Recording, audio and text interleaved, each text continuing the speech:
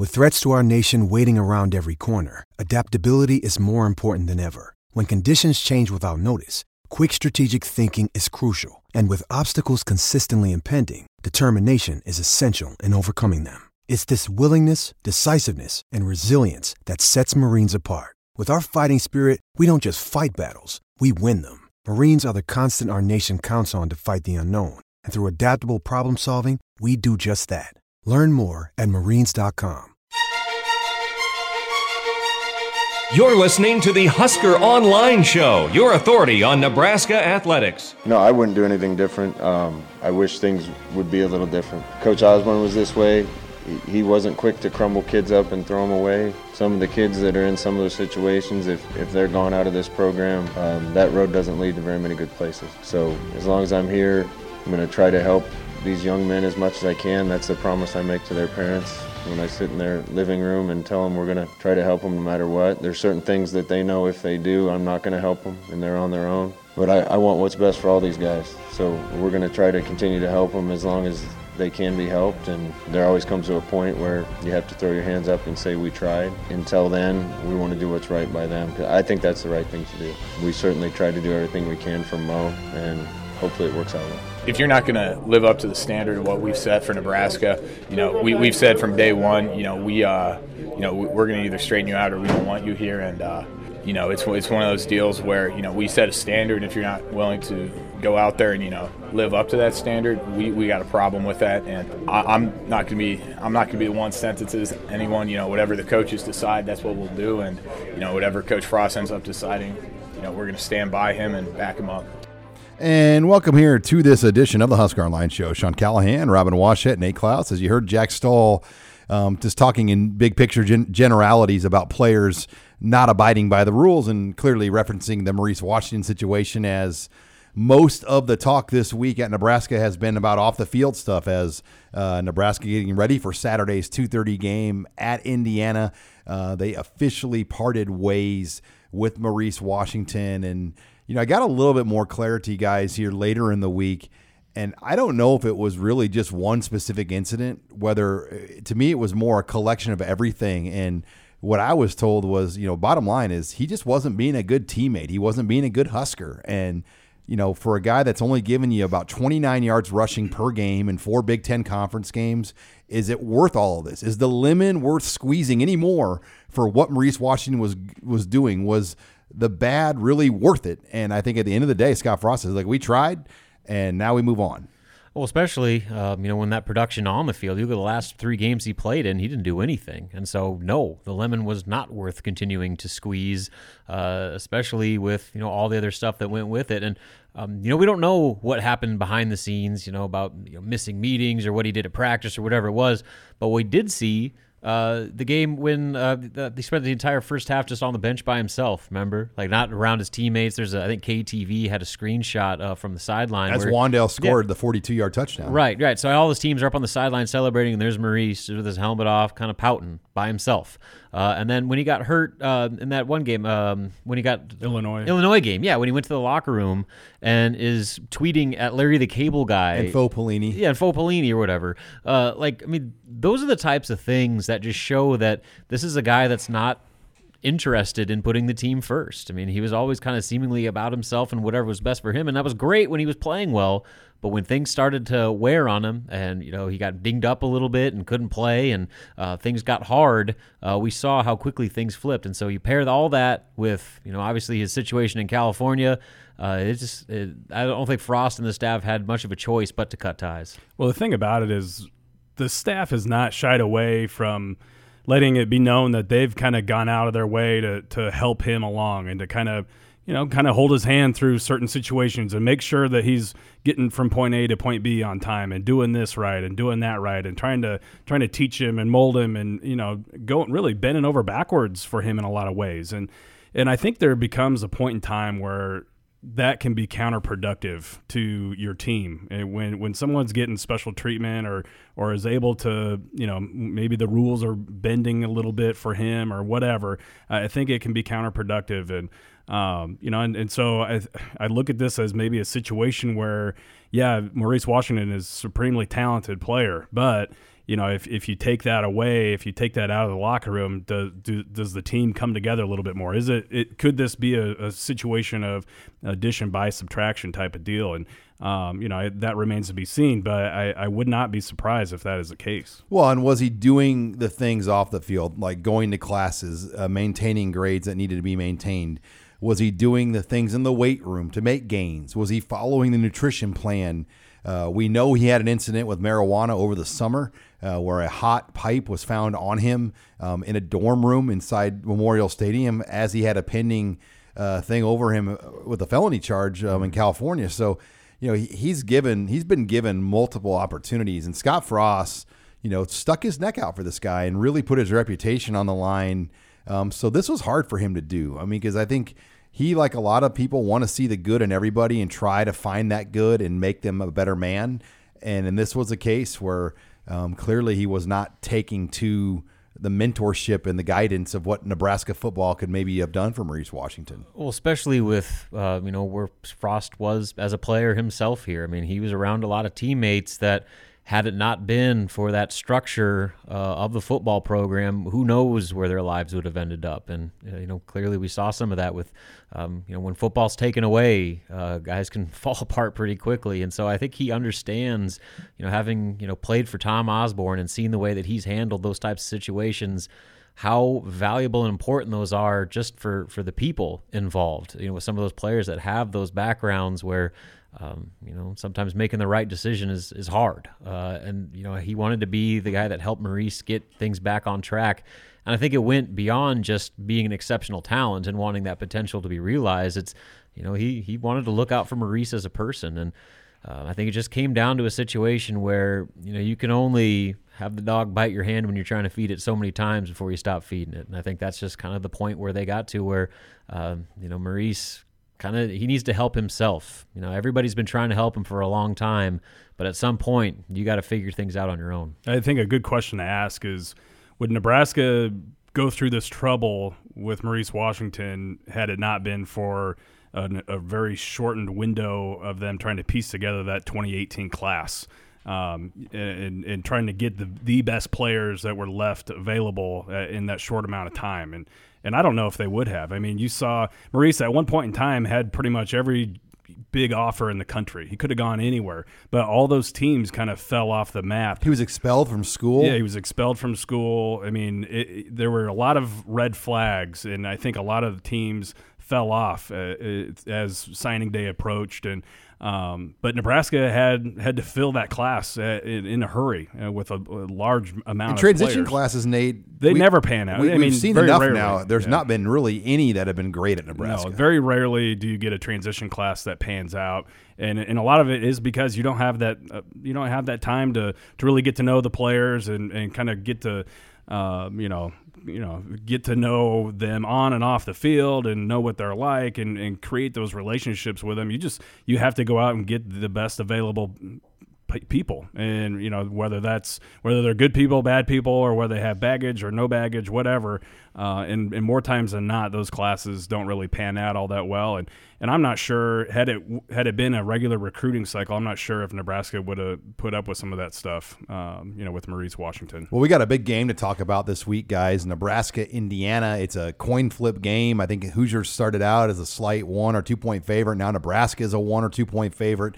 Lots of injury questions on both sides of this with key players at positions like quarterback and running back for Nebraska and obviously quarterback for Indiana. So we've got a lot to break down and discuss as the Hoosiers are coming in with a chance to get to 6 wins quicker than they ever have in the 21st century, where Nebraska, this win would do a lot to kind of solidify, maybe getting to a bowl game in a year where we thought that was a given, where right now that doesn't seem like it's a given. And this is a big part of them having to get to bowl eligibility. So we've got a lot to break down and discuss here on this week's edition of the Husker Online Show. You're listening to the Husker Online Show, your authority on Nebraska athletics. Oh, yeah, most definitely. I'm just ready to carry the ball, that's all. He's getting better at it all the time. I think probably the big thing was the vision and a little bit of patience in running in our kind of scheme. It's not so downhill and hit right now. saw how natural he was when we lined him up right behind the center and gave it to him. He's learning how to run in our scheme a little better, and I think he's been getting better every week, so he'll continue to improve. And welcome here to the Husker Online Show. Sean Callahan, Robin Washett, Nate Klaus, as we're talking offensive storylines, and that was Scott Frost and Dedrick Mills, as he is going to have to be a big part of Nebraska's offense now without Maurice Washington, and I think it was trending that way anyway, as well, with questions with Wandale Robinson. This segment of the Husker Online Show brought to you by Tanner's Sports Bar and Grill. Get on into Tanner's. If you're not coming down to Lincoln, watch the Husker game there in any one of those Omaha or Lincoln locations. Also, go into Tanner's after the game. Watch the rest of the evening games, all the NFL action. Get on into any of those Tanner's Sports Bar locations in Omaha and in Lincoln, guys. And you look at Dedrick Mills, and I thought it was interesting that Ryan Held, the running backs coach, compared it a little bit to the situation with Devine Ozigbo. He goes, I'm not saying he's going to be like Devine, but once Devine, when it became clear that he had to take on more ownership and be the guy, he rose up, and they have a lot of confidence. And I've had people on the staff tell me, like, you'll be surprised how well Mills can catch the ball out of the backfield. He's going to be a good receiver threat, and he's a lot better at it than anyone realizes right now. Well, a lot of it, I think, just comes down to getting the opportunities to showcase what he can do. Right now, it seems like his role has been kind of isolated to being the quote-unquote power back who's doing the majority of the work between the tackles, which is certainly part of his strength, but this staff has been really high on Dedrick for a long time, particularly Ryan Held. And so now, just like Devine did a year ago, Dedrick's going to get a chance to show that he's a little bit more than just that thud back that's going to gain you 3 yards up the middle. So I'm curious to see what he can do, but I'm more curious to see what happens in the rotation after him. Will this finally be the window of opportunity for Rahmir Johnson? Obviously Wandale is going to have a say in that when, depending on his health, but if not Rahmir, then is it Wyatt Mazur who's coming off a concussion? Is it Brody Belt? Brody Belt, who continues to get his name brought up? They got a lot of questions to answer. So we know Dedrick Mills, I think, is going to be capable of handling a bigger workload, but what happens after him when he needs a break or has to miss any snaps for whatever reason? Do they finally let loose on Rahmir Johnson after comparing him as a jet on the tarmac getting ready to take off?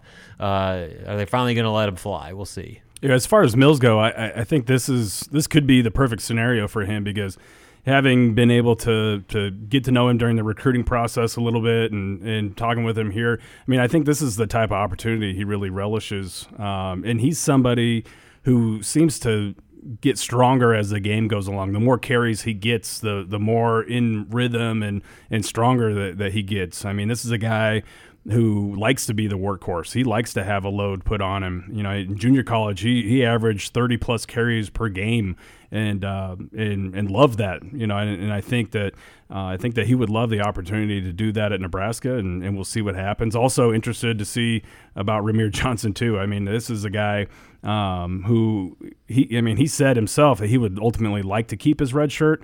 And he knows that he may not have been ready earlier in the year, and he's totally fine with that. Has been completely patient. Is not frustrated with his playing time or lack of playing time so far. But at the same time, I think he's also ready to show what he can do, and is ready, more importantly, to help the team however he can.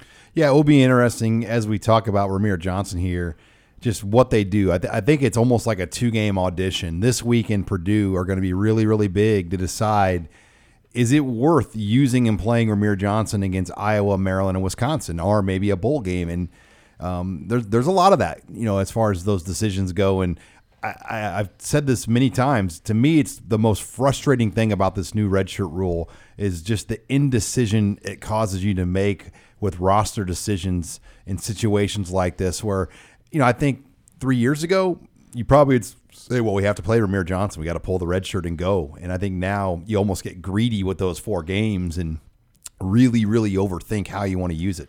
Well, I think it also goes into this whole, people are really getting tired of hearing how close young guys are to finally seeing a rotation at any spot, not just running back. But I think part of that is because of how much thought and maybe overthinking is going into balancing these 4 games and how they're going to be used and what matchup is best suited for each individual player. Guys aren't getting the reps they normally would get if it was just a clear cut, this guy's playing or this guy's not. I mean, if you could throw a guy in there, you're going to rep him every week, every day, as if he's going to help you play. Whereas now, it's kind of a week-to-week basis. Does this defense suit itself well to this player? Okay, cool, he does. We'll rep him a little bit now, but we're not sure if we're going to play him. Like, I think all this indecision and, fluctuating week-to-week decisions that go into this redshirt rule is stunting the development of some of these young guys just because I think it limits the amount of reps they get during the week in practice. Or you're rotating reps. I know that some guys have been elevated up to even special teams wise, they've been elevated up to the starting roles in special teams and been repping with the top units for a handful of weeks, and then they've been moved back down to allow some other fresh faces to come up. It is very strange, and it's a whole nother layer that I think the staff's never really had to deal with. I know Greg Austin earlier in the week kind of talked about it, and he said, well, look, as an offensive line coach, there's very rarely do you have true freshmen that are ready to play, but this rule, kind of has added an extra layer of thought and management style that goes into it. That he's never really had to deal with before, even though he's a young coach. And I think that can be said for everybody. They talk about it weekly. It's pretty much a daily conversation that the staff has, and so I think I don't envy them how to use these guys, how not to use them. I think it's easy to kind of sit back as the media or fans and kind of question it. But I'm sure that if you're not putting thought into it, then you could be considered careless with it all too. And as it stands right now, there have been 4 true freshmen that have played more than 4 games, are at 4 games. Wan'Dale Robinson, Quentin Newsome, who I think people could argue has his 4 games really been utilized just on special teams only. Garrett Nelson, his role is going to increase. He's looking to take about 25 snaps this week, according to Javon DeWitt. And then the surprise one is Luke Reimer.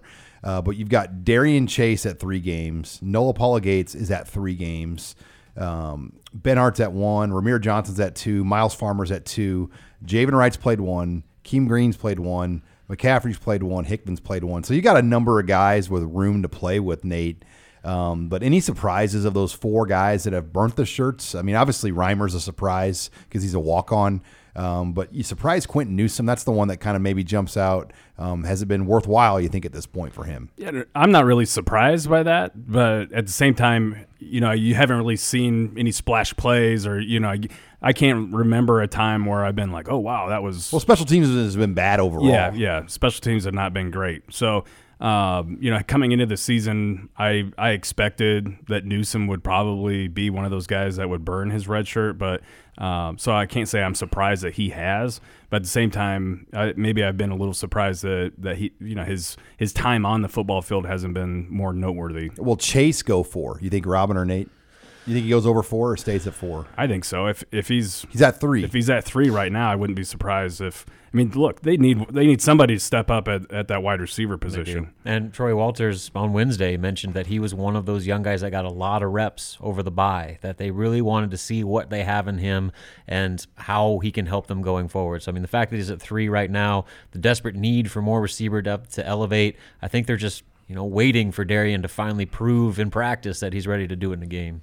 And people have asked, well, what about like a guy like Warner? Oh, he's already redshirted. So, but it's funny. A lot of people have asked, well, you try to save him. Like, well, he's actually in his 3rd year in the program, and he redshirted under Mike Riley, so he's not up for it. But we'll talk about Pickering more later in the show. But he'll be one that will be interesting to watch. But when we come back, we're going to talk defense. Lots to talk about here as Nebraska went back to the basics this week to try to get things shored up with a good Indiana offense coming to Lincoln. That's next. You're listening to the Husker Online Show.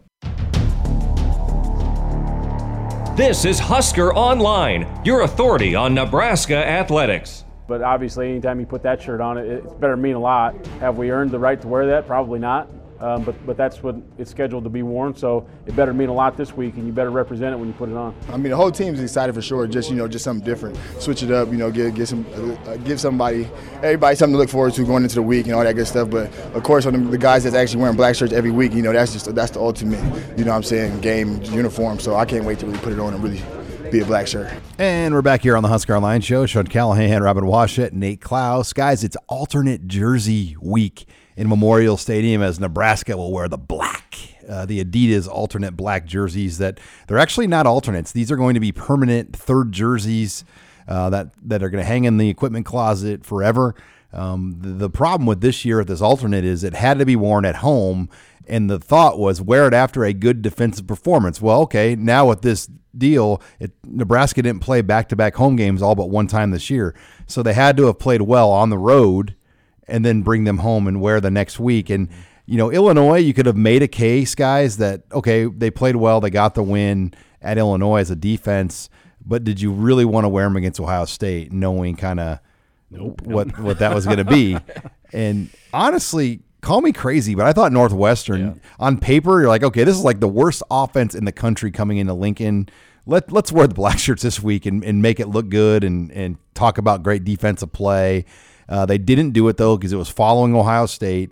Well, now they got to wear them following Minnesota because it's either this game, Wisconsin, or Iowa at that point. And, they chose the Indiana game, rightfully so, with where the season's at. And you can get the sense, it's kind of a pain in the rear, but they have to do it with the Adidas partnership. Well, and they're in a difficult situation because of the way that they set it up. The fact that they home game only. They qualified it with this is going to be something that's earned. Well, haven't been many opportunities, like you said, and they're running out of home games. And so this is really the last quote-unquote good opportunity to wear them in a game that you might fare well.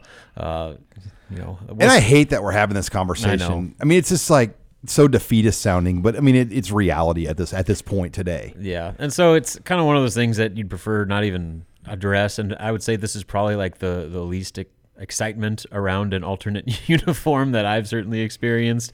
And I don't know, they better hope that they play well, because if this is something they want to bring out every year, like you said, that's why they didn't wear them against Ohio State, because we've seen people want to burn the alternates as soon as they don't have a good performance. And so I think that they'd run into a situation in a lot of those other games left on the schedule that maybe they have a chance to avoid against an Indiana team that's got some quarterback injury issues of their own. Yeah, I mean, the way I look at it is just another opportunity to kind of go out there and create something, seize the moment type of deal. And Minnesota was definitely a seize the moment type of game. This game is all of a sudden turned into like a must-win situation. Well, there's no better time to put those alternate jerseys on and have a little bit more, I don't know if motivation's the right word, but just kind of go out there and seize the moment and kind of maybe turn this into something, that like they talked about at the beginning of the year. This is going to be, a jersey that they are going to continue to have and have the opportunity to wear. And maybe this could be the start of something with these jerseys going forward. Well, yeah, you look at it like this. I mean, the black shirt tradition, how it came about, it just happened in the 60s. And in a lot of ways, Scott Frost jumped out in front of this and said, let's start a new tradition. And, he wants this to be something 50 years from now that they talk about. In 2019, Nebraska created a third black jersey to wear, in historically good games, and the defense plays well. But, I mean, it's a good thought, isn't it? I mean, yeah. But I like it. I like the thought, and I like where they're coming from, but it just has not played out that way this season. Nothing has played out this well. Yeah, so I think the jerseys are the least of their concerns. But, the one spin you can have to it is if they go out and play well, maybe they can look at that jersey as a source of motivation. All of a sudden, it takes on a whole new light. You're listening here to the Husker Online Show as we talk defensive storylines going into Indiana. And I'll tell you, the big one is Michael Penix Jr., the quarterback for the Hoosiers, if he plays. I know people have tried to say that they're not much different with or without him, but, I've talked to our folks at Indiana Rivals. He's a big part of their offense. They have looked their best when he's the quarterback. He throws it better. He runs it better. He could give Nebraska a lot of problems. They like to run it off tackle a lot, causing problems with the perimeter of the defenses. That hasn't been an issue. So that, this matches right up with Nebraska. But that's a big thing, guys. This Penix guy, I just look at him and how he's played and the way he plays, and I'm like, I've already seen Alex Davis miss him on the perimeter about 4 times just in my dreams this week. So it's going to be a tough matchup if he's healthy. Well, and that whole zone read element with a mobile quarterback for a defense sucks everybody in. Yeah, for a defense that's already having trouble identifying plays. I mean, that Minnesota game, the film, as Scott Frost said, showed that it wasn't just a matter of Minnesota beating him up physically and moving him around. They were taking themselves out of plays by trying to anticipate plays and missing completely. And I'll go back to my favorite term from Eric Shenander. They were a lot of eye violators out there, and guys, seeing ghosts like Sam Darnold, where they thought that they knew it was coming, and like I said, we're completely out of position to where they didn't even really need to be blocked. And so that zone read and the quarterback run game creates a whole nother bag of issues for you. Where again, you saw, you joke about Alex Davis, he's been one of the main culprits, but certainly not the only one, of guys that just guess wrong and they go after the running back or take themselves out of plays, leaving a lot of green for that quarterback to run. And if that quarterback if Penix is healthy, his athletic ability could cause a lot of issues for that defense. Yeah, unfortunately for Nebraska, you've been able to see just how effective those types of offenses can be when operated at a high level. And Minnesota certainly did that. They caught Nebraska guessing wrong. They caught them, carrying, even Northwestern. Yeah, I mean, shoot, yeah, Northwestern. That anemic offense got going with the quarterback run game. So, yeah, if you're Nebraska, you certainly hope that Penix is not going to be the guy, because he does give them a decisive advantage, in my opinion. And Nate, Tom Allen, we've seen him and his staff on the road every year when we go on the satellite camp trips, and the great guys, we've talked to a few of them. We talked to Tom Allen at breakfast this past year on one of our trips, and they've done a really good job of adding players from Florida and Georgia to that roster. I mean, he's a lot of those guys on that staff are Tampa area, Florida area type guys that, they recruit and try to go after a lot of the same guys Nebraska does. Yeah, I mean, honestly, if you look at a lot of players that Nebraska's after, a large majority of them also have an offer from Indiana. Now, not all of them are considering Indiana, but the Hoosiers are pulling good talent out of the South, especially Florida and Georgia. And they kind of have, a similar model to what Nebraska is trying to implement, and pulling a certain amount of their talent out of those regions, and it's because there's a ton of talent down there. So it definitely makes sense. But they've upgraded all their skill positions, both sides of the football. And there has been a couple players where Nebraska's lost out to the Hoosiers, and we're going to see them in Memorial Stadium this weekend. Most notably, Tywan Mullen, the cornerback. Yeah, is he playing a lot for him? He's starting for them, so he's probably the most notable guy. But across the board, they've done a very good job of recruiting some speed and some athleticism from down south. Well, it should be an interesting matchup for the Black Shirts to see how they come out in the black and how the crowd embraces them, most importantly, coming back to Memorial Stadium with the bye week and a bad performance. This is a big week in the Scott Frost era as we move forward. But when we come back, Husker Online intern Mike Wheeler will join us in studio, and we'll take all of your questions here going into Saturday in the mailbag. That's next here. You're listening to the Husker Online Show. This is Husker Online, your authority on Nebraska athletics. He's been kicking for a little bit now, slowly reintroducing him back. Like I said, what we try to do is keep a kick count on those guys like you do with a pitcher, right? And so you slowly reintegrate him back into how many kicks he can get in the day. And so he had about 20 kicks the other day, which was good. Today will be a little bit more than that, and then we'll progress as we go.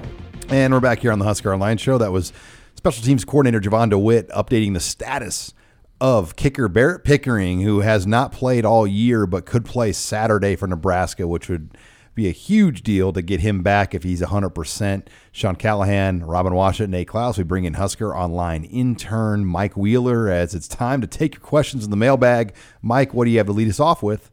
All right, guys, so just an overarching roster question here. Did you guys expect more of a shakeup on the depth chart coming out of the bye week? No, I think if you do major shakeups, just drastic like fan resets where fans just want you to blow everything up, you blow the whole season up at that point. I think if you made like we're going to start Bryce Benhart and Ethan Piper, and we're going to start Ramir Johnson at running back, and we're going to, pull the red shirt off Ty Robinson. And I mean, you come up with all these grand plans. It sounds good in theory, but there's a reason why it hasn't happened yet, because it's probably those guys aren't ready. And I think if you did something like that, you'd almost be throwing the towel in for the season. So I think you got to ride with the guys that got you here to this point, the guys that have grinded and earned these spots. But you got to challenge them to play better. Yeah, I think there's a fine line. I agree. I don't think you make any drastic change-ups with the starting lineups, but at the same time, I also think the staff needs to be more willing to give other guys chances to play in games. True, I agree. And not only play, but play meaningful reps, get the ball, and see what they can do. I think the staff has been so hesitant to throw guys out there because they're afraid of what might happen when the only way you're going to become a good football player in games is by playing in games. What you do in practice is only going to take you so far, especially as a young player. You have to experience it in a real live bullet situation in a game. And right now there's too many guys on this roster that we keep hearing about how close they are and how they're just about ready to make an impact, but they're never getting those opportunities. So no, I don't think it's time to completely shuffle everything as far as the starting lineup concerned, but I also think the depth chart could probably use a few new faces in there to see what they can do. Yeah, I'd agree with that. And call me crazy, but I feel like once Nebraska, if they get to 6 wins, get bowl eligible, then I think we might see some more drastic changes. They need those practices, though, right, Nate? I mean, they need to get. You have to. No matter what, this team. I mean, the bare bones minimum has to be making it to a bowl game. So I think they have to do whatever they can do to get to that point. And I never thought in a million years that I'd be kind of saying that about this season, but it's just the reality of how things have kind of unfolded. But I think once they get there, then we might see some more shakeups, because now they would know that okay, we've got these extra practices and we've made it to the bowl game, cutoff.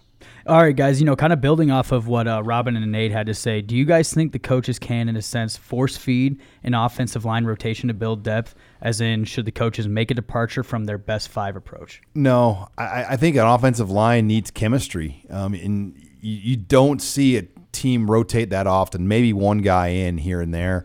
But you have to build a line of communication and a chemistry, and you've got to have that going throughout an entire game, because guys talk to each other and they communicate calls and checks throughout the game. And if you bring in someone that you haven't done it very often with, it throws off the whole chemistry of your line. So it sounds good in theory. But Milt Tenneper, back in the day, people are like, the reason they played a lot of linemen is they blew people out by every game. Pull your starters at halftime and then play everybody else in mop-up duty. Nebraska hasn't had that luxury in a long time. So yeah, I agree that the offensive line is probably the most. It is the most difficult position to put in young players, just because it is the biggest transition, especially in this conference. Yeah, I mean, just physically. I mean, there's a reason why very few players as true freshmen have ever played on the offensive line, not only at Nebraska but in most power programs around the country. So it's hard. You have to be a special talent or be in very special circumstances to get that opportunity and to keep it. So I agree with how delicately they're handling guys like Benhart and Piper. But, if they can get anywhere near a situation where those guys can just get a taste of it, if they could finally get a lead at some point, where the game's comfortable, get those guys reps, because that's the future of your offensive line, and the more experience you can get them earlier, the better, in my opinion. I think the one guy that we could see, enter into somewhat of a rotation situation would be Brock Bando. There at the interior offensive line, at that guard spot, or guard spots possibly. I know that's something that Greg Austin talked about earlier in the week is maybe wanting to get Bando some more reps there so they can keep those guys healthy inside. But yeah, outside of that, I don't really anticipate a whole lot of rotating going on unless you're able to insert a guy like Benhart or Piper here or there down the road. All right, guys. So as far as a bowl game goes for Nebraska, and the schedule still has that goal out in front of the Huskers, who would you guys like to see Nebraska play in? Maybe what bowl game would you like to see? Yeah, I mean, obviously bowl game still 2 wins away for Nebraska, but I mean, I wouldn't mind going if they got to like 6 or 7 wins, if they could go to Jacksonville or San Francisco. Those ones jump out. I mean, if you go to Jacksonville, you're going to play an SEC team, probably a lower level SEC team. I don't know, the way that SEC's fallen this year. I mean, there isn't, there's a lot of good teams and then there's a lot of bad teams. So it's hard to say who would be in that 6-7 win category. But I think anytime you play an SEC team, it's fun. And then the Redbox Bowl, I believe it's called. Redbox is still a thing, by the way. Do you guys rent from Redbox? No. You see them at Quick Shop every now and then. It's always at Walgreens. Yeah, Walgreens is when I've done it recently. It's been from Walgreens. I bet. How many late fees have you ever paid on a Redbox? I don't know that I ever have. It's only like $1 a day. Yeah, but they got enough. And eventually, you just own it. Like after you pay enough late fees on it. So, but the Redbox Bowl would be fun just to go back to San Fran. Weather's not great there that time of year, but it's a great place to visit. A sneaky game that I've had my eye on, assuming they just stick around that 6 or 7 win mark, is the Armed Forces Bowl in Fort Worth. Now, it doesn't sound like much, but the game is on January 4th, so you would be able to get all your holiday in without missing any family time. Get to go to Fort Worth, which is a really cool town. If you haven't been there, they got an awesome downtown scene with a lot of live music going on down there, and I think fans would enjoy that. You play a Mountain West team, and so right now you might play like Wyoming or Air Force. I don't know or something like that. Man, I don't know if you want a part of that though. Losing to a Mountain West team or something would be bad. I mean, you don't have much to gain in that game or the Detroit Bowl by playing a Group of 5 program. Yeah, well, I think just getting to a bowl is important. I don't think you worry about who you're playing. Yeah, at this time, I don't know if beggars can be choosers exactly right now, but I think that just make it to a bowl game. I don't know if it really matters who you play or where you go. Ideal matchup would probably be making it to Jacksonville or San Francisco. I guess those are probably the 2 most likely. And if you could play New York, we haven't even talked about New York. Yeah, New York too. I think one projection I saw was Nebraska versus Duke in the Pinstripe Bowl. Yeah. Boy, doesn't that get you riled up? And then one was, Nebraska, Mississippi State in Jacksonville, Nebraska, Arizona State in San Francisco. I don't know. I mean, I think at this point you'd take any of those just because nothing's guaranteed at this point. All right, Mike, you got any quick one-word ones we can end, like a one-word answer, one to end on here? Anything fast? Yeah, I got something for you. So it is alternate uniform week this week. Give me your favorite and least favorite alternate uniforms. Favorite one was the throwback one in 2007 or 17 when they wore the 97 jersey. Yeah, those are sweet. Least favorite one was the one that was like the Wisconsin win where you couldn't read the numbers. Yeah, those are terrible. With the big N and the big W in Wisconsin, where those because you couldn't see who the player was. So, and then favorite, I love the all iced out whites they wore at Northwestern. Those were sweet. My favorite would be the black ones they wore against UCLA in 2013 or something like that. I think that was my favorite so far. The missed sack by Avery Moss that turned the whole game around when Brett Hundley? Hundley scored right before half. But should be a fun one. When we come back, we will talk some recruiting with Nate Klaus, as Nebraska's going to have more of a walk-on recruiting weekend. We'll get Nate's thoughts on that and more. You're listening here to the Husker Online Show. You're listening to the Husker Online Show, your authority on Nebraska athletics. Football's a game where you don't, I guess, unlike maybe basketball or hockey where you have a million games, you only have a limited amount of games, and you tend to kind of live and die each week. And as hard as it is to recover from losses, you got no choice because you got to get ready to work every week, especially in a conference like this. So everybody feels their lumps, but at the same time, you got to have a positive mindset when you go to work. And we're back here on the Husker Online Show, final segment of the program, and this segment is brought to you by Kugler Vision. Nate Klaus, tell them about your experience with Kugler Vision. Yeah, so far so good. I mean, it took our first big recruiting road trip this past week, and it was so nice not having to travel with your glasses or your contacts or any of that stuff. Being able to drive at night in a strange place, read all the road signs, be able to watch the game without glasses, see everything perfectly clear. Unbelievable experience, and I highly encourage everybody to get down to Kugler Vision and get that consultation to see what they can do for you. Well, Nate, it was the bye week for Nebraska. Coaches out on the road. A lot of them went out Wednesday. I think Scott Frost got out Friday and Saturday. Just 2 or 3 things you walked away with. I know you ran into some coaches in the airport and on the road both when you were traveling. So I think you saw Mario Verduzco and Sean Beckton out and about too. Just a few things you walked away with over the bye week. Well, first and foremost, it was abundantly clear that they were checking up on their commitments and going around and seeing those guys first and foremost and making sure to show them attention, make sure that they knew that they were there. I know Mario Verduzco was at the same game that we were at down there to see Logan Smothers, and he showed up about 1 o'clock or so on Friday and hung out with their entire football staff for about 4 or 5 hours, and kind of I guess he kind of held court in their field house with the entire staff, and really showed everyone a lot of attention. Now, obviously, he can't really talk and communicate a whole lot with the actual prospects, but it was he made a great impression on that coaching staff for as much time as he spent there, and obviously he stayed for the game and whatnot.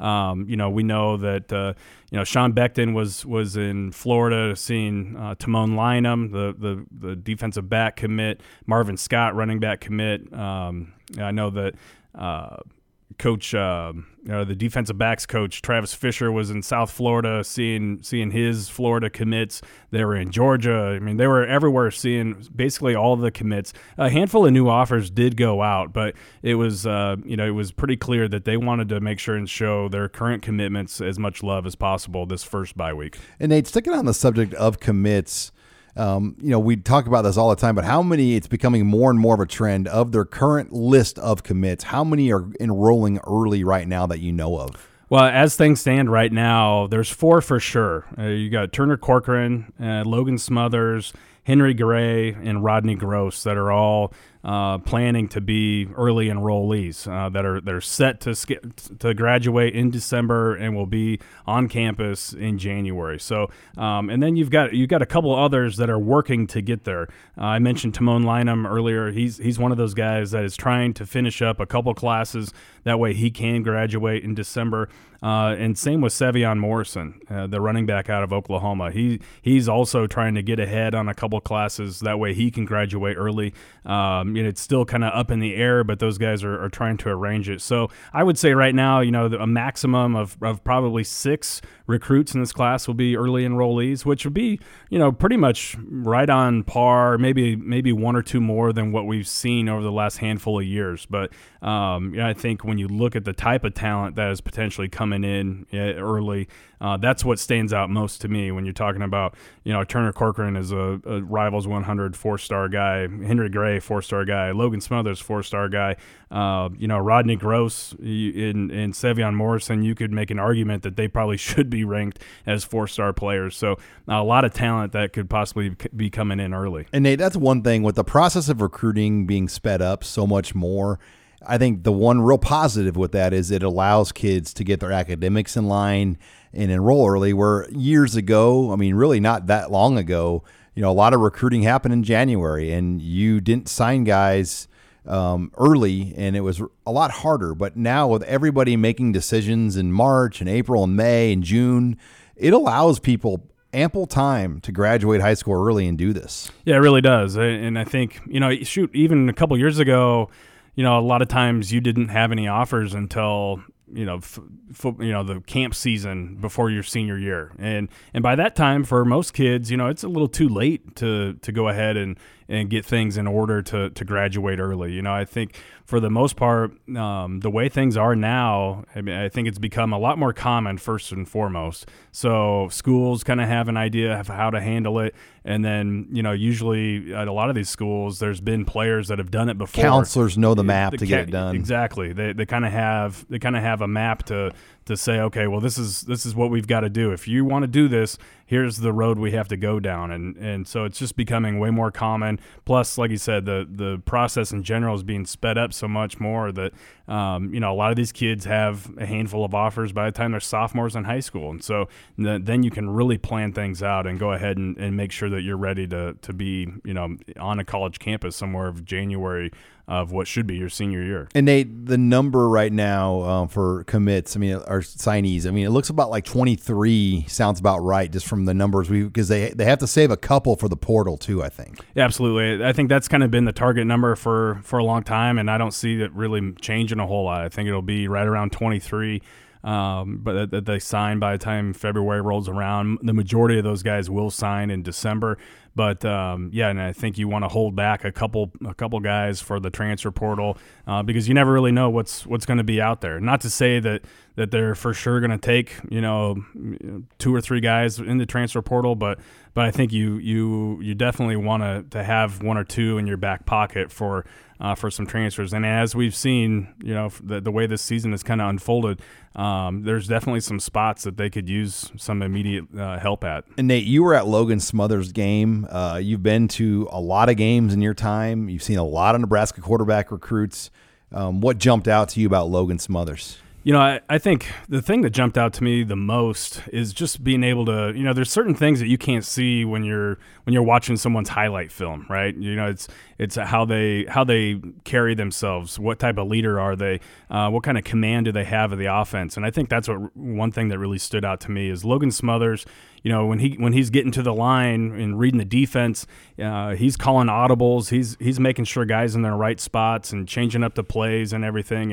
And that really stood out to me. He has complete and total command of the offense. He's definitely a leader. He's somebody that the team really looks up to. On the sidelines, he's going up to guys and saying, "Hey, talking through things and telling them, next time look for this, or next time I'm going to look for you here or there or whatever, or when you see this, know that I'm gonna be putting the ball here for you," and that really stood out to me. And then just the overall accuracy and just how fast that he gets the ball out.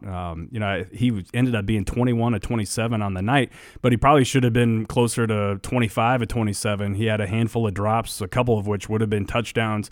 Every single pass that he threw was virtually right on the money, and so there were a couple that were broken up. Really good plays by the defense, but for the most part, every single pass was on the money, very accurate. It just really checked all the boxes that Mario Verduzco and Scott Frost really like. And to be honest with you, it kind of reminded me a lot of what we saw from Luke McCaffrey last year, except Logan Smothers is much farther ahead physically, I believe, and mechanically than what we saw from Luke McCaffrey last year. As we know, McCaffrey was an early enrollee too, and so will Smothers. Also a coach's son. And so, and I was talking with some people about this earlier this week. All of a sudden, Nebraska's quarterback room is going to be as deep and as talented as it has been in a very, very long time when you look at Adrian Martinez coming back, Noah Vedral coming back, Luke McCaffrey. Bunch. You got 3 guys in there right now that have started a game at Nebraska. Yeah. When's the last time that's happened? It's been at least 15 years, at least, since you've had. Well, you've had Riker Fife and Ron Kellogg. I'm trying to think if that was different years though. Yeah, I think that was different years. It's been a very long time since you've had a quarterback room that will have that type of talent and experience in it. So to me, that's really exciting, and I can't wait to see what Logan Smothers does when he gets on campus because I believe he's a guy that has a very bright future. Well, it's going to be a busy weekend as the Hoosiers come to town. It would be a 2:30 game. Seen on the Big Ten Network. So make sure you log on to HuskerOnline.com as we will keep you up to date on everything you need to know that comes out of Saturday. Thanks again for joining us this week on Husker Online, your authority on Nebraska athletics.